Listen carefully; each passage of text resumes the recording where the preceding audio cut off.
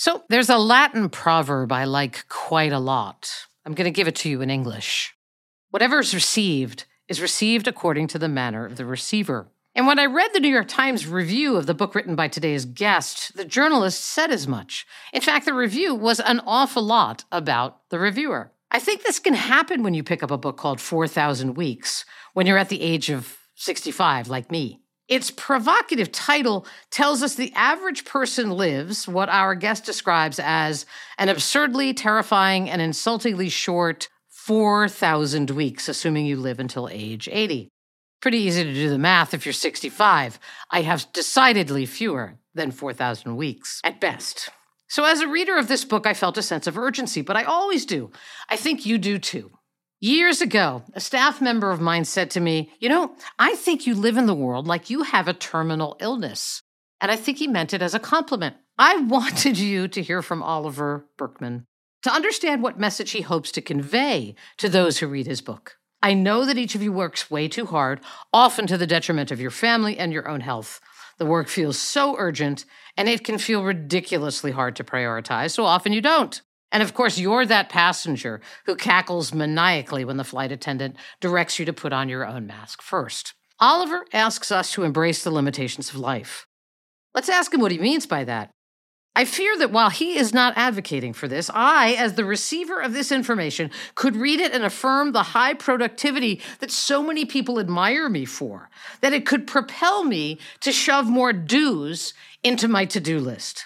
Maybe this would be the time to tell you that I was up at 6 o'clock the other morning, and over coffee, I Googled how long it would take me to learn American Sign Language, because I thought that might be kind of nifty. I need Oliver's help, and so do you. It's not about how to get more stuff done.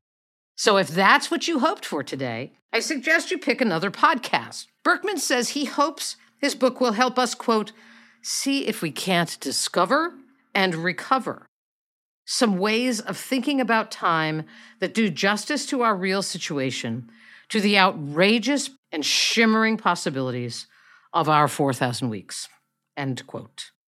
I found his insights and framing to be remarkable, more than a bit disruptive, and quite provocative. I'm sure you will too. Greetings and welcome to Nonprofits Are Messy. I'm your host, Joan Gary, founder of the Nonprofit Leadership Lab, where we help smaller nonprofits thrive. I'm also a strategic advisor for executive directors and boards of larger nonprofits. I'm a frequent keynote speaker, a blogger, and an author on all things leadership and management. You can learn more at joangary.com. I think of myself as a woman with a mission to fuel the leadership of the nonprofit sector. My goal with each episode is to dig deep into an issue I know that nonprofit leaders are grappling with by finding just the right person to offer you advice and insights. Today is no exception. Oliver Burkeman is a best-selling author and keynote speaker. His books include 4,000 Weeks, Time and How to Use It, as well as, I like this one, The Antidote, Happiness to People Who Can't Stand Positive Thinking, and Help! How to Become Slightly Happier and Get a Bit More Done. For many years, Oliver wrote a weekly column, quite popular, on psychology for The Guardian. It was called This Column Will Change Your Life. Talk about high expectations. His work has also appeared in the New York Times, the Wall Street Journal, Psychology is a New Philosopher. He has a devoted following for his writing on productivity, mortality, the power of limits, and building a meaningful life in an age of bewilderment. Oliver, I am delighted to have this conversation with you today. Our listeners need it desperately, and I'm not going to lie, I think I do too. It's really nice to have you. Thank you so much. Thanks for that lovely introduction. I'm really, really happy to be here. So nonprofit leaders need to do, my son gave me this phrase, they need to pick up what you're putting down in this book. A very different approach to how we think about time.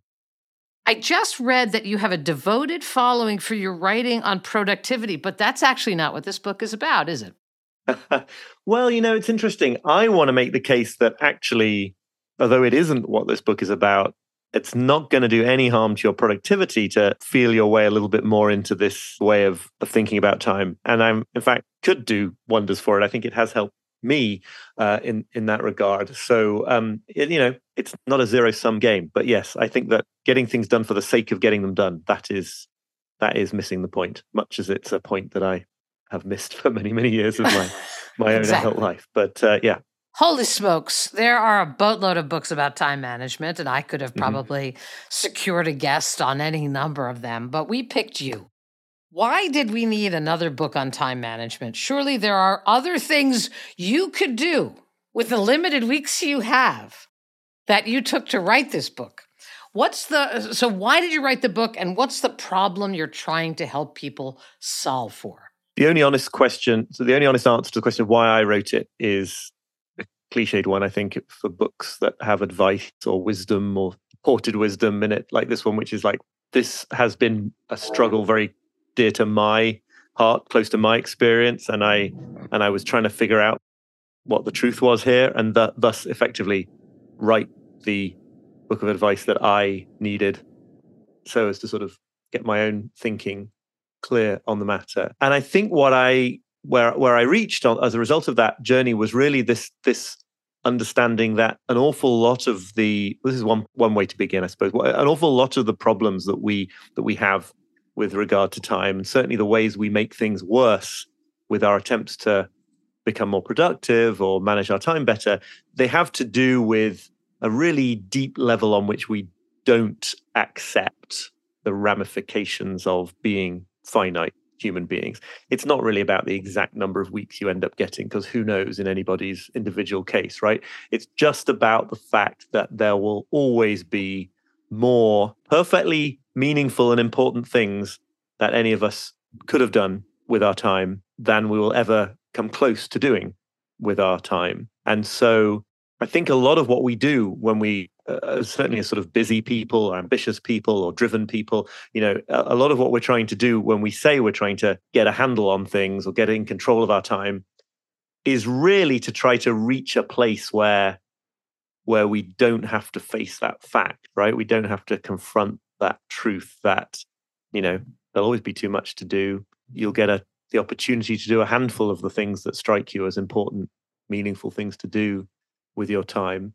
And I think that it's ultimately really liberating. It's that sort of combination of what I'm going for is that combination of something very relaxing, ultimately, but also empowering, where you just sort of can, to some extent anyway, stop fighting that futile fight where you're trying to get everything done, where you're trying to feel on top of everything, and thus free up time and attention and motivation for, doing a handful of things that really count. And like I say, it was entirely something that I needed to internalize. Still do to some extent. I don't want to claim like I've figured it all out, because that would be totally not right either.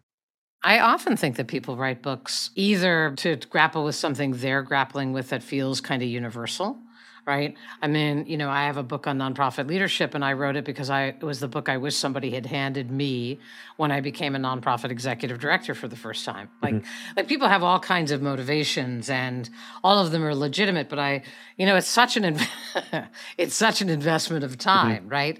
So you talk about the immense frustration that people feel when they attempt to master their time.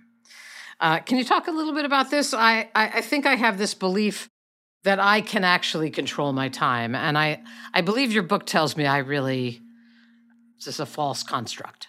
Yeah, I think you can sort of look at this through the lens of the limited quantity of time we get, and you can look at it through the lens of the limited control we have over how that time unfolds. And loosely, the book is structured that way, right? The first bit is about quantity and the second bit is about control. But I think that there are these kind of truths about the situation that we're in. I always want to sort of reference Heidegger at this point, because I think it is in his work, although it's incredibly difficult to understand, and probably it's just best not to go there. But although I would say, I would also say, for those of you who have not read this book and are going to pick it up as a result of this podcast, there is a lot of philosophy in this book, right? You grab onto, and I, as a communications and philosophy undergrad, I was really taken by how philosophical, somewhat existential the book is. It is not like your typical time management book. So back to Heidegger. But if you think about the sort of situation that we're in, we talk about time, and we sometimes, I think about time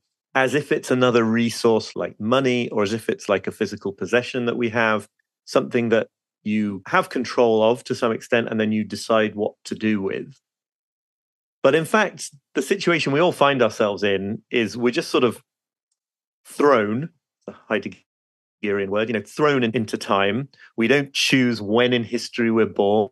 We don't choose who our parents are, any of those things. And then forward on this river of time towards inevitable death. And you don't ever get more than one moment at a time, right? You don't actually have time in a meaningful sense. There's a writer called David Kane who makes this excellent point that, when we say, oh, I've got a week before I have to hand that project in or something, we mean we expect it. We mean we think that probably things are going to go in such a way that we have that number of moments in which to do it. But we don't know that. All we ever have is the single moment. And likewise, as saying before, we're always going to feel, or probably going to feel, the desire to do more things, or the obligation or the duty to do more things with our time than we ever could.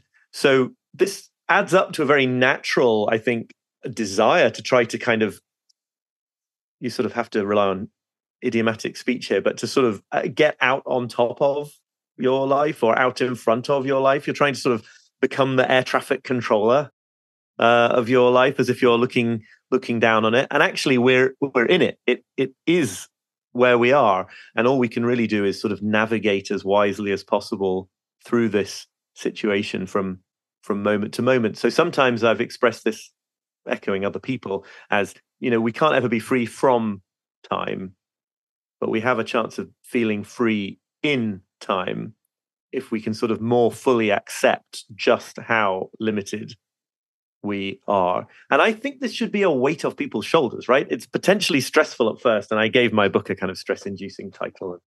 I acknowledge that, but it's actually a weight off your shoulders. And I can talk briefly, if you want, about when I first felt that kind of weight lift, because it was a very sort of meaningful moment to me. I would like you to do that. Okay, so I write about this in the book as well, but broadly speaking, I was sitting on a park bench in Prospect Park in Brooklyn, where we lived at the time, in the middle of a week that was sort of making me even more anxious than I usually was about all the things I had to get through by the end of that week, or thought I had to get through. I was coming up with all these kind of schemes in my head for which combinations of scheduling and productivity techniques I would use to fight my way through to getting all this stuff done, all the other parts of my life that I would put on hold for that week so that I could get through it all. And I just remember very vividly being struck by the thought, oh, it's impossible. The thing I'm trying to do isn't possible. And that, I don't mean my life changed in an instant. That was very much a sort of intellectual epiphany. And then you have to sort of live your way into these things. But I did feel in that moment like, oh, I see, right. And there is something hugely freeing about that, right? About seeing that it just can't be done, the thing you were trying to do. And I think that is the situation in which many, many of the busy and overwhelmed people listening to this will be in, right? It's like you are telling yourself that you must do more than you can do. And anyone with even introductory training in sort of ethical philosophy will understand that it can't be the case that you have to do more than you can do. It doesn't make sense. There might be all sorts of socioeconomic and political reasons why you're being made to feel that way. Right. But it can't be the case that you have to do more than you actually can do in the time that you have. And so is there an argument to be made for sort of starting at the end and saying, like, if I'm just going to pretend I have 4,000 weeks, right? What do I want to be able to say I did? I mean, what things really will matter to me at the end, and what things will not matter to me at the end? And then because you get into this, a very interesting discussion about embracing this notion of procrastination, and that it's actually, you should embrace it. And what it means, I think, right? Like I try to think about, I do this on New Year, like I have an exercise where I say, okay, on New Year's Eve, I'm sitting there watching those fakakta shows about New Year's Eve balls dropping. And I want to just reflect on what were the big things that mattered to me during this past year that I feel really proud of, that felt meaningful to me. And it wasn't all the stuff. There are things that float to the top. And I just wonder if thinking about your life in a finite way gives you the opportunity to say, okay, start at the end, and what might you like to be able to say, given the opportunity to have those 4,000 weeks? And I just wonder if that's a strategy that might help people to separate the wheat from the chaff around the productivity issue. I think it absolutely is a part of it, that kind of sort of post-mortem thinking, that idea of like what you want to be able to look back and say. I do think that a lot of very valuable techniques and frameworks, including that one, are kind of either brilliant or terrible, depending on the spirit in which that you bring to them. And I can certainly see the earlier version of me and some other people I've known taking that exercise as an invitation for like even more stress, right? It's like, well, I've got to pack in twice as many astounding things as I thought I had to pack in. I should feel bad when I end up at the end of a day just wanting to veg out, because who wants to have spent their valuable time vegging out? And what I'm trying to draw attention to in parts of this book anyway is to say that like that way of trying to reach peace of mind by packing more and more and more in, it's like it will never reach resolution. You'll never get to the point where you say like, I'm doing enough. Because if you do manage to make your life such that you're doing twice as many astounding things in any given period of time, then you'll just want to do even more. That said, absolutely. I mean, I think that to myself all the time as well, right? It's that kind of like, when all is said and done, what do you want to have focused your time and attention on? Yeah, I mean, it's definitely a really useful way of thinking about it if you're already coming at it from that kind of finitude embracing perspective. You do talk about procrastination, and I generally, being a highly productive human, it feels a bit like a pejorative for me. Oh my gosh, I didn't get to that. I didn't, right? Procrastination has a pejorative context to it, but you actually encourage people to embrace it and get good at it. Can you talk about what that means for you? Yeah, I find this notion of procrastination really interesting, because as soon as you try to define it sort of rigorously, it sort of splits apart into what I came to think of as good procrastination and bad procrastination. So good procrastination, borrowing here from a writer called Greg Kretsch, who points out that, if there are more meaningful projects to move forward on than any person ever could move forward on, and if in any given period of time, an hour, you're going to be neglecting almost all of them in order to focus on one of them, hopefully, then by definition, like procrastination, defined as not making progress on important projects, is always our situation. We're always not making progress on most of the important projects. And therefore, this idea that actually getting good at procrastination is about learning to let yourself be okay with everything you're neglecting in order to make progress on something, in order to give your time to something that matters. I often talk to, when I blog and talk about nonprofit leaders, my experience with them, and having been one, is that they are jugglers, and they somehow believe that, all of the pins they're juggling have equal weight, and that someone is going to continue to throw pins at them, and that their job is to try to keep them all in the air, and that at some point it crushes and you drop them all. And that, to me, when I was reading your book, I was feeling like that there's actually sort of a fine line between procrastination and prioritization, is that a person has to actually grab a certain number of pins, but then make very, very intentional choices about the pins that are worth dropping. Because there are some pins that are sort of mission critical, whether it's mission critical for your organization or mission critical for your sense of self, whatever it might be. So I think there's a correlation between procrastination and prioritization.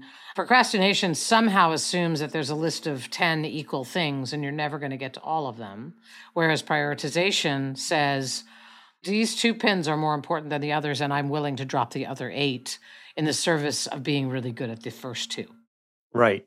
Or even that they're not necessarily more important than the others, but they're as important. And at some point, a choice is going to have to be made. Otherwise, all the pins drop. Not, right. Yeah, no, I think that's a great way of putting it. I saw somebody I can't attribute this right now, but like somebody using the phrase, it isn't prioritization until it hurts, which is kind of a little bit of a tough love way of phrasing it, I guess. But it's that idea. It's like, if you're a finite person, prioritizing in these situations of overwhelming or even infinite inputs, then this is going to involve not doing a lot of things that it would be really good to be able to do. It's a huge issue in the nonprofit space because there are so many people around you who have priorities, your donors, your volunteers, your board members, right? And for the most part, nonprofit leaders have pleaser tendencies. They don't want to say no. And so I find that when I coach people, if I can coach them to prioritize the things that matter most in the service of their mission, their North Star, it's more helpful to them. But it's not how most nonprofit leaders come to the work. And they also come to the work with, when I was at Showtime or MTV, right, I could easily look at my portfolio of activities and say, okay, that's a 1 or a 2 or a 3. But this thing is a 9 or a 10, right? But for nonprofit leaders, they have a very difficult time identifying things that are not 9s and 10s. Yeah. No, I can very easily imagine that. And I think that, one of the things that this is a common trait with all sorts of things I think I'm gesturing to in the book, but the thing that makes it bearable to make these trade-offs, to let things go, the one thing that makes it bearable is realizing that you don't actually have any choice in the first place, right? That you can either consciously let things drop in order to focus on some others and undergo consciously that pain of not being able to do all the things, or you can have that happen anyway because you're finite and you're not going to succeed, and eventually, the chickens are going to come home to roost, and that is how it's going to be, right? There isn't an option here, if I'm right and if I'm expressing this properly, right? There isn't an option here where you get to not do this one way or another. And to me, that's the thing that always makes it tolerable, right? So, if I'm just thinking of a personal example here, but if I set aside what feels like very important or urgent work at a certain point in the day to go and spend time with my son, as I both want to and should, it's very helpful to not expect to feel like the work is all done and finished and that the time that I'm about to go into with my son would be otherwise completely empty. No, it would be otherwise filled with really good, important work. Right. And that I think actually helps a few people and, makes a bit of money and all the rest of it. So just sort of realizing that comes with the territory has been a very big part of it for me. And I think it's not that, you feel overwhelmed, you feel pulled in too many directions, you feel anxious or whatever your personal emotional response to it is. And then your instinct is to get rid of that feeling by bearing down on the work. But actually, I think... Or the moment, right? So right. I was very struck by, and you refer to your son, and I have a 6-month-old grandson. This is my first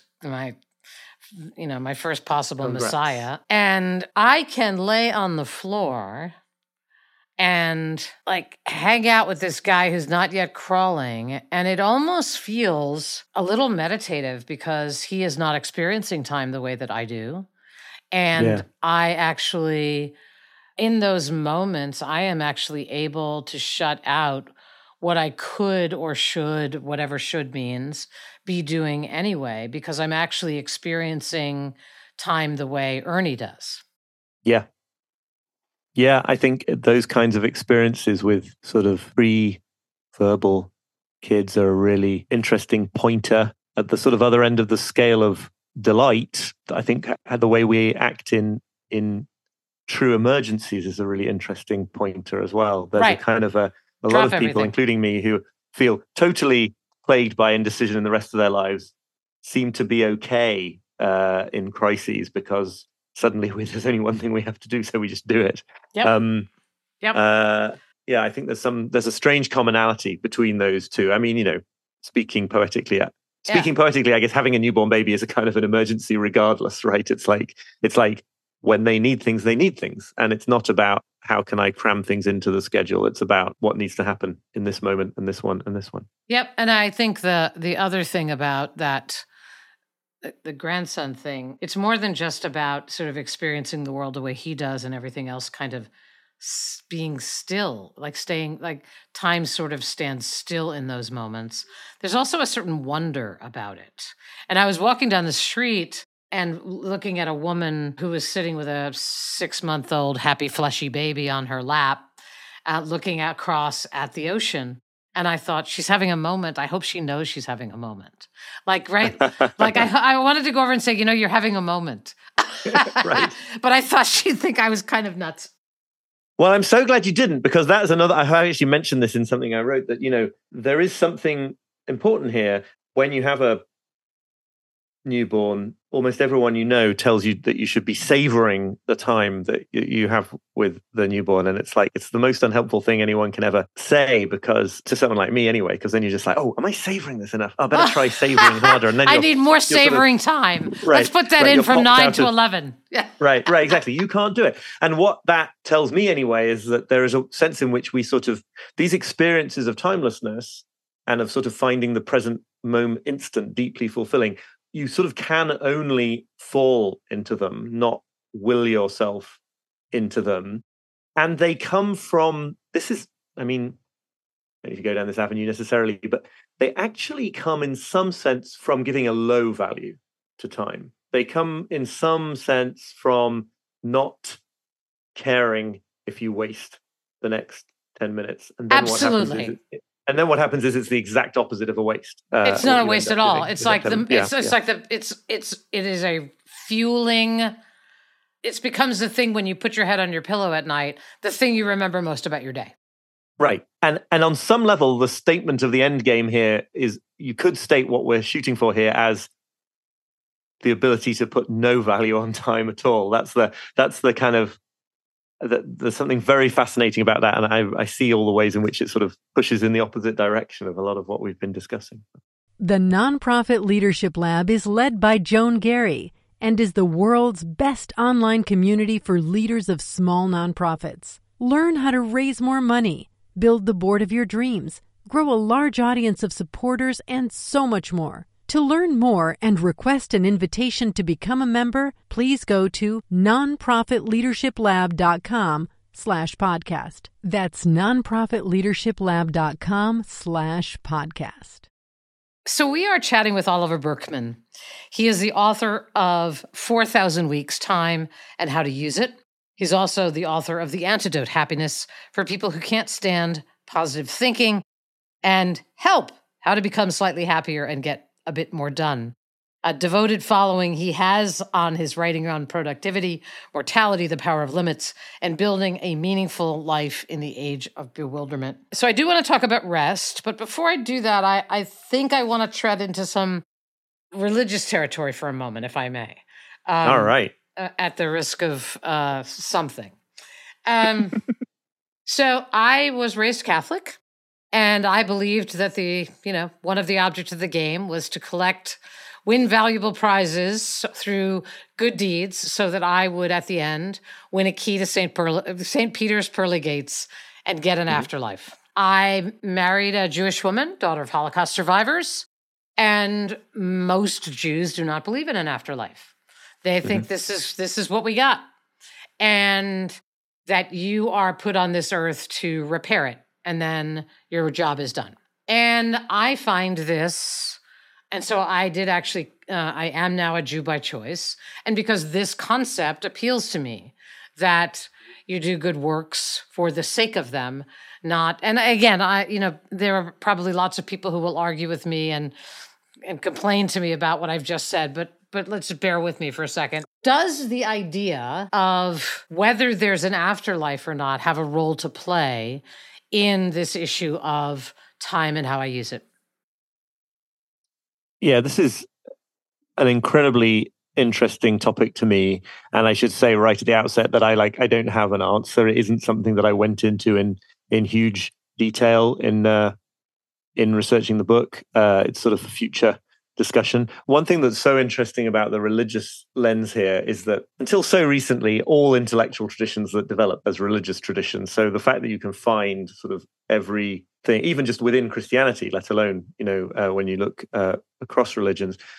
And so, yeah, you get this kind of this certain kind of maybe a folk religious belief of in eternal life, which is actually just this linear sense that it just sort of carries on, much as this one, but in a different location. And that does seem to sort of, if that's your position, in some ways it's harder to care so much about what you do in this world because it's purely preparatory. Of course, then you get some traditions, I think some of Catholicism and Calvinism is the obvious one that springs to mind, where actually it matters incredibly that you're predestined, so you better show that you're a good person because that's going to be some kind of proof that you're already predestined to heaven, or it's kind of, salvation through works. You better do a lot of good stuff with your time. Right. I think that the feel of that framing, like I've got to do a certain amount of stuff in order to save myself. Yep. And feel saved is like, that is, I think plenty of us who are not particularly religious are kind of bewitched by that kind of idea. That's deep in our bones.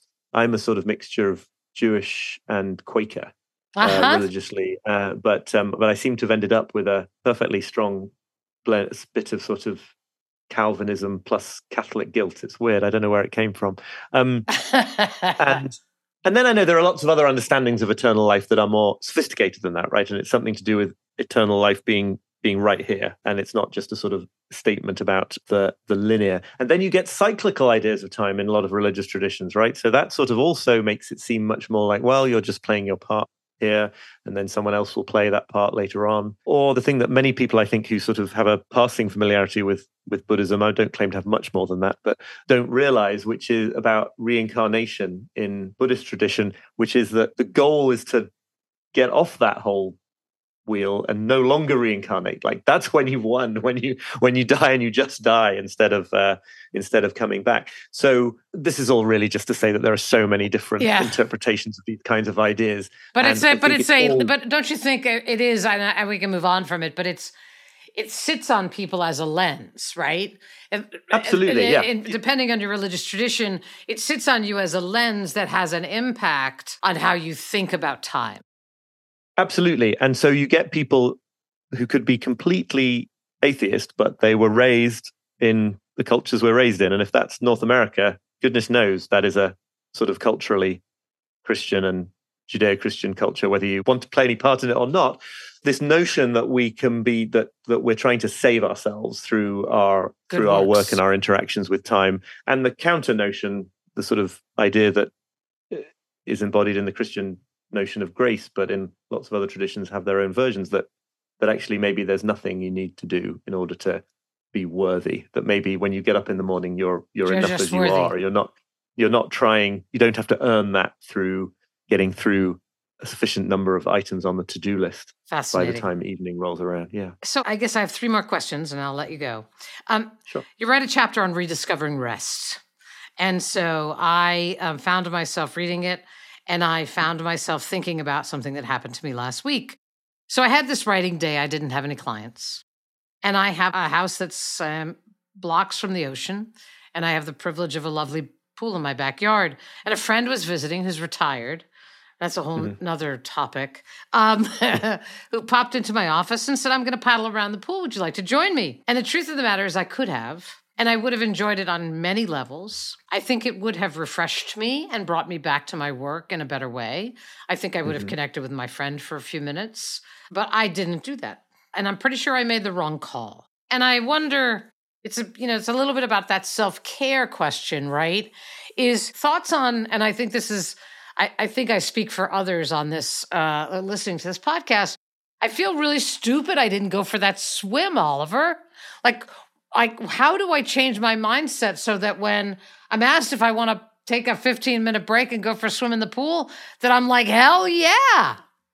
I hear you. I mean, that's me, right? I'm one of those people too. I think that the thing that has been one of the things I'm sort of tracking that has made a big difference to me is, well, it seems obvious that a lot of things we know are good for us, and not just in a sort of do your homework, eat your greens sense, but actually sort of really nourishing for us, are not the things that we want to do in the moment. Right. If we measure want in terms of, impulse and where you feel drawn in that second. I often feel drawn to scroll through social media instead of write the book that really matters to me. And I certainly feel drawn to go do a whole bunch of chores that could wait rather than go and do something like you describe with a friend. An extraordinary difference was made for me in just realizing that I shouldn't expect the experience of the better thing in those cases to feel fantastic right at the beginning. Right. And, maybe I have the opportunity to sit down for an hour and read a novel. Well, I should not expect the first 15 minutes of that time to be like super fun. It's because the flywheel is turning. We are conditioned to do you're resisting something, you're pushing back against something. Almost always, then deep absorption does come. Even if it doesn't, you still hung out with your friend or whatever, right? It's still good. But I've found, just not expecting, not being surprised by the fact that it's difficult to rest, because it's not. Right. And so is getting into it, the initiation of it doesn't feel great. It's the looking back on the choice you made as having been a very good one. Yeah. And the memories created, but also the experience itself after a certain amount of time, right? Yep. I mean, it's the same with vacations. It's taken a lot for me to get to a point where I can take a week where I plan to do no work at all. And I've learned from those experiences that the first 2 days feel like, well, probably I should be doing a bit of work. And I'm not sure I really enjoy this whole, sit around, do nothing thing. Yeah. Sitting around, do nothing, or parenting stuff, then it's suddenly deeply absorbing. Cartoon in the New Yorker not so long ago of a man and a woman sitting on a beach, and the woman is saying to the man, "We are doing something, you're just not good at it." And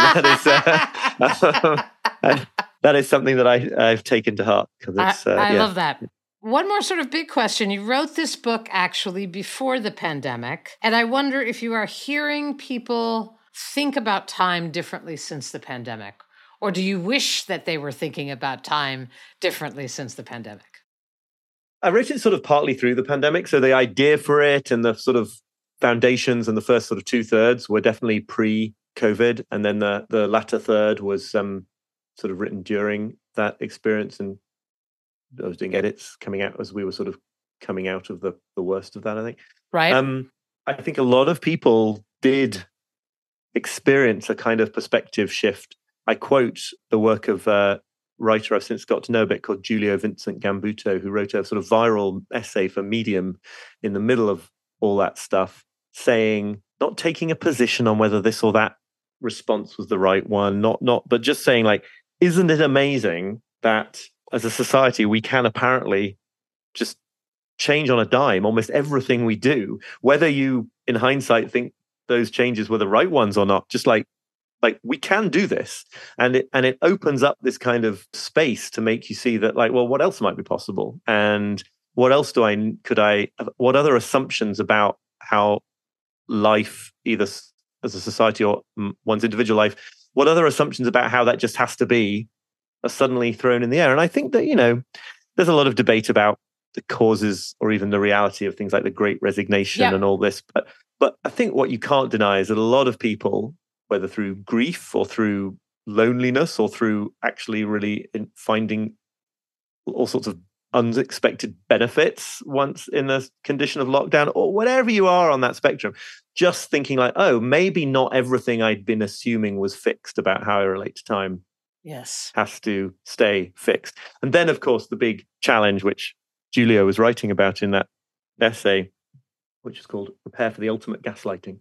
Then the question is how do you hang on to that when all the forces in the economy and the society want to just push you back into it? And I think the jury is out on how much of a change that really wrought in our relationship with time. I think we're still going through a whole much more sort of politicized thing about which parts of what happened were good, or bad, and that's a legitimate debate.